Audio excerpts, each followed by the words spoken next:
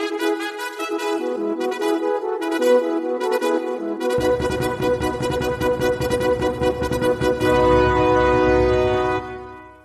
morning, America.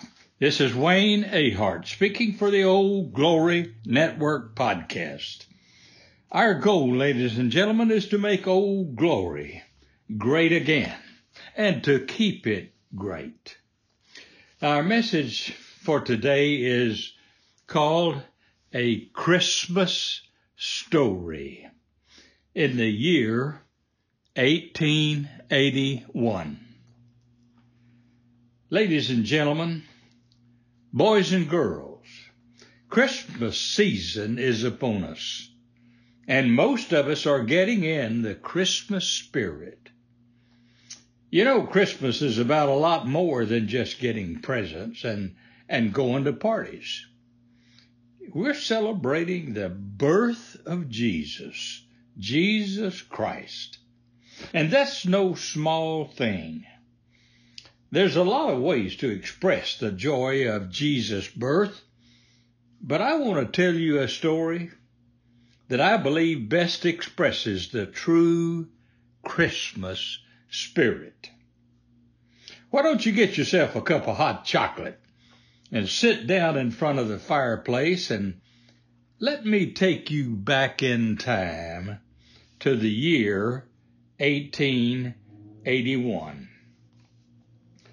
I want you to meet young Matt.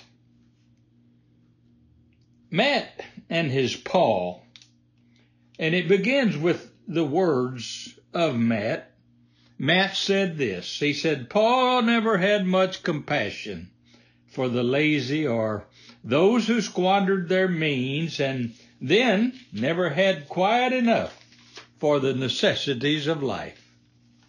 But for those who were down on their luck and genuinely in need, well, Pa's heart was as big as all outdoors."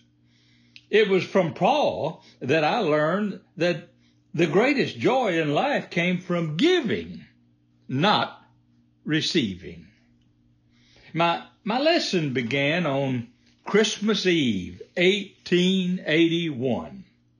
I was just 15 years old and feeling like the world had just caved in on me because there had just not been enough money to buy me the rifle that I'd wanted so bad that year for Christmas.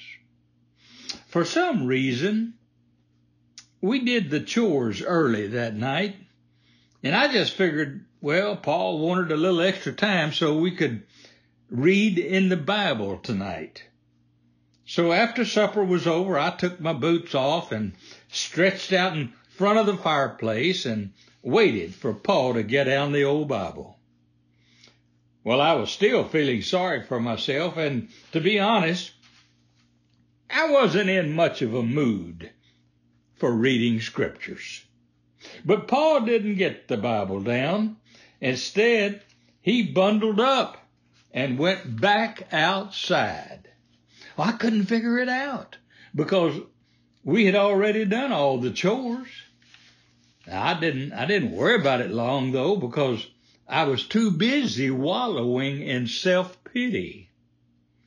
I heard the door open and Pa came back inside, and it was a cold, clear winter night out, and there was ice in his beard. Pa said, "Come on, Matt, bundle up good. It's cold out tonight." Well, I was really upset then because not only was I not going to get the rifle for Christmas, now Pa was dragging me out in the cold, and for no earthly reason that I could see. We'd already done all the chores, and I couldn't think of anything else that needed doing, especially on a night like this. But I knew that Pa just wasn't very patient at one dragging his feet when he had told him to do something. So I got up, put my boots back on, got my cap, coat, and mittens, and Ma gave me a mysterious smile as I opened the door to leave the warm house. I thought, something is up, but I didn't know what. Now, outside, I became even more dismayed. There in front of the house was the work team already hitched up to the big sled. Whatever we were going to do wasn't going to be a short, quick little job. I could see that. We never hitched up the big sled unless we were going to haul a big load. Now, Paul was already up on the seat with the reins in his hand, and I reluctantly climbed up beside him. The cold was biting, and I wasn't very happy. And when I sat down, Paul pulled the sled around the house and stopped right in front of the woodshed. He got off, and I followed him. I think we better put on the high sideboards, he said. Here, help me, Matt. And Matt thought, the high sideboards? It was going to be already be a bigger job than I wanted to do, even with the low sideboards. Whatever we were going to do would be a lot bigger with the high sideboards. And Paul went into the woodshed and came out with an armload of wood, and the wood I had spent all summer hauling down from the mountain, and all fall sawing into blocks and splitting it up for firewood. And finally I said something. I asked, Paul, what are you doing? Oh, Paul looked up at me and said, Matt, have you been by the widow Jensen's place lately? Now, the widow Jensen lived about 2 miles down the lane. Her husband had died about a year or so before and left her with 3 children, the oldest being just 8 years old. Paul waited for my answer, and finally I said, well, sure, I've been by, so what? Yeah, I've been by. I said, why? Paul looked at me and said, well, I rode by just today, and little Jakey was out digging around in their woodpile trying to find just a few chips. They're out of wood, Matt. That was all he said, and he turned and went back into the woodshed for another armload of wood. I followed him, and we loaded that sled so high that I began to wonder if the horses would be able to pull it. Finally, Paul said, well, that's enough, Matt. And then we went to the smokehouse, and Paul took down a big ham and a side of bacon. He handed them to me, and he said, Matt, here, put them in the sled and just wait. And when he returned, he was carrying a sack of flour over his right shoulder and a smaller sack of something else in his left hand. And I said, what's in the little sack, Paul? Shoes. They're out of shoes. Little Jakey just had sacks wrapped around his feet when he was out there in the woodpile this morning. And I got the little ones some candy, too. It just wouldn't be Christmas without a little candy. Well, we rode the 2 miles to Widow Jensen's pretty much in silence. I tried to think through what Paul was doing. You know, we didn't have much by worldly standards. Of course, we did have a big woodpile, though most of what was left now was still in the form of logs that I would have to saw into blocks and then split before we could use it. We also had meat, and we had flour, so we could spare that. But I knew we didn't have any money, so why was Paul buying them shoes and candy? Really, why was he doing any of this? Now, Widow Jensen had closer neighbors than us. It shouldn't have been our concern. Well, we came in from the blind side of the Jensen house, and we unloaded the wood as quietly as possible. And then we took the meat and the flour and the shoes to the door, and we knocked. The door slowly opened a crack, and a timid voice said, "Who is it?" "Lucas Miles, ma'am, and my son Matt. Could we come in for a bit?" Now, Widow Jensen opened the door and let us in, and she had a worn blanket wrapped around her shoulders. The children were wrapped in another one and were sitting in front of a very small fire in the fireplace that hardly gave off any heat at all. Widow Jensen fumbled with the match and finally lit the coal oil lamp. Paul spoke up and said, "We brought you a few things, ma'am." And he set the sack of flour down, and that's when I put the meat on the table. Then Paul handed her the sack that had the shoes in it. She opened it hesitatingly and took the shoes out one pair at a time. There was a pair for each of the children and a pair for her. Sturdy shoes, the best, shoes that would last. And I watched her carefully as she bit her lower lip to keep it from trembling. And then tears began filling her eyes and running down her cheeks. She looked up at Paul like she wanted to say something, but it just wouldn't come out. So Paul spoke up and said, "Oh, we brought you a load of wood too, ma'am." And then he turned to me and said, "Matt, go bring in enough wood in to last for a while. And let's get that fire up to size and heat this place up." Well, I wasn't the same person when I went back out to bring in the wood. I had a big old lump in my throat, and as much as I hate to admit it, there were tears in my eyes too. In my mind, I kept seeing those three kids huddled around the fireplace and their mother standing there with tears running down her cheeks, with so much gratitude in her heart that she couldn't even speak. My heart swelled within me, and a joy filled my soul that I'd never known before. Oh, I had given gifts, certainly at Christmas time, before, but never when it had so much difference. It made so much difference. I tell you, I could see that we were literally saving this family's lives.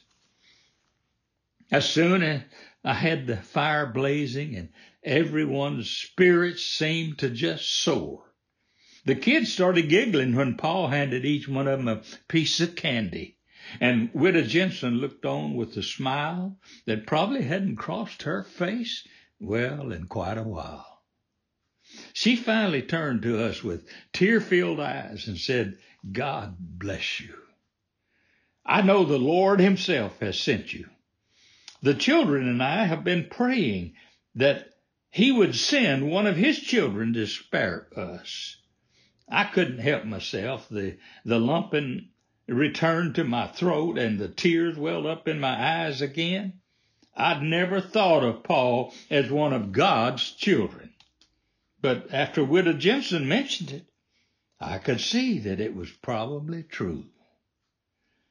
I was sure that a better man than my Paul had never walked the face of the earth. Well, except maybe one. Now I started remembering all of the times that he had gone out of his way for Ma and me, and many others.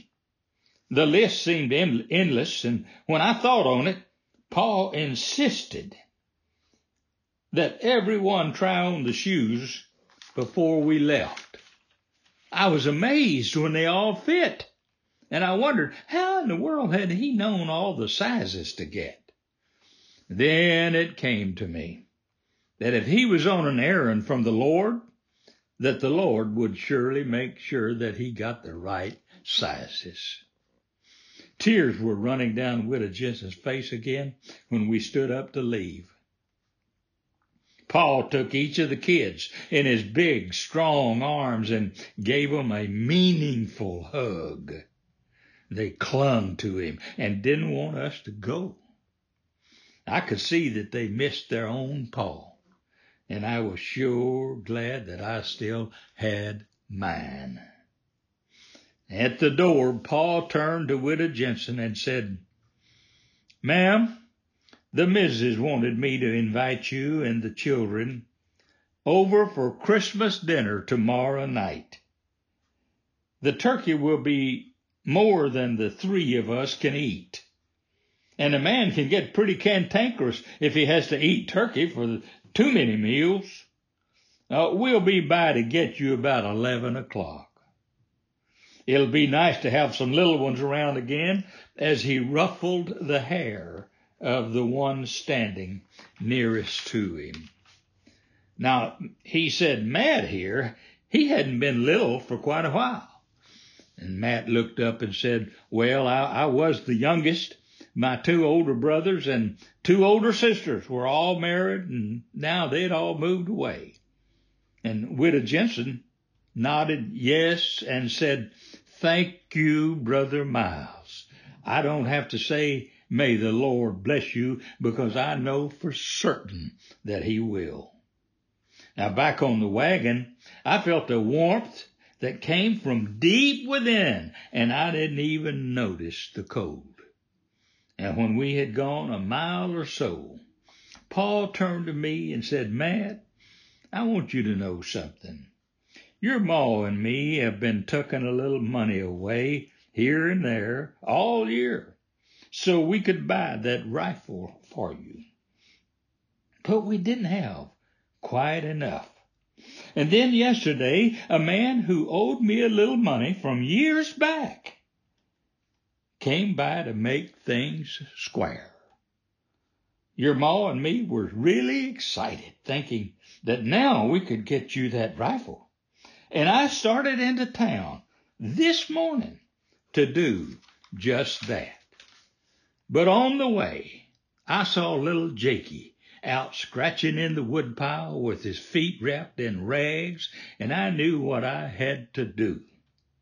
So, son, I spent the money for shoes and a little candy for those children and Widow Jensen.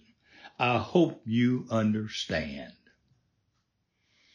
Well, I sure understood. All right, and my eyes became wet with tears again. I understood very well, and I was so glad that Paul had done it. And just then, the rifle seemed very low on my list of priorities. Paul had given me the best Christmas ever, a lot more than a rifle. He had given me the look on Widow Jensen's face and the radiant smiles of her three children.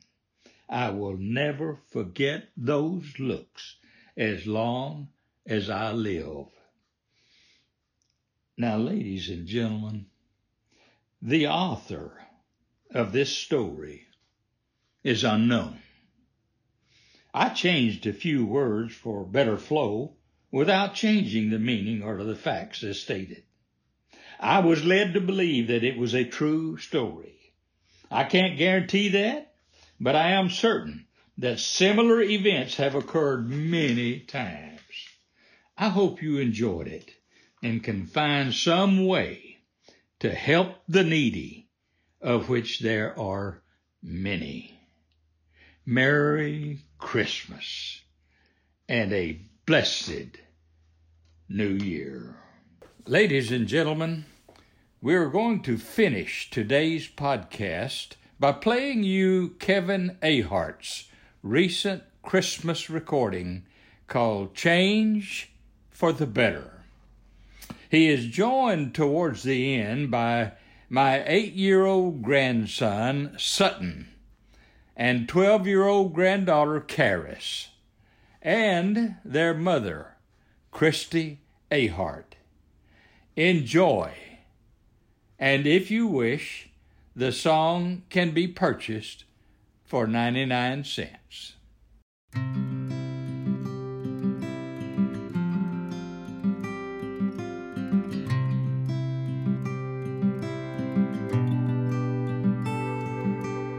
Every generation says that Christmas just ain't the same.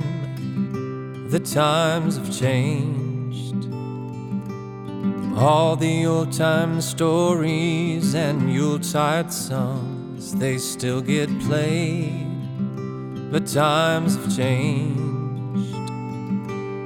Year after year we get lost in the fray of what we want. Time after time we forget what it means to be blessed. Once upon a time, they say life was made of simpler days. Now times have changed. Holiday seasons were of hope and peace, of love and grace. How times have changed. Now we spend the days chasing after cold and shiny things, mesmerized by the notion all those things make you someone. When will love be the answer? When will times change for the better?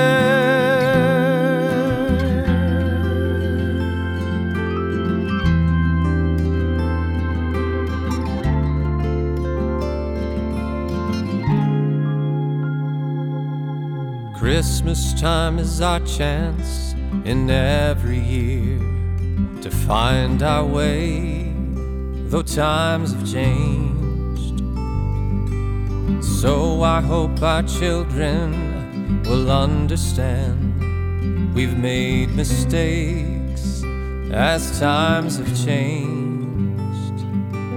May they take a different road than the one that took our souls. And I pray they finally see how the heart is meant to beat. When will love be the answer? When will time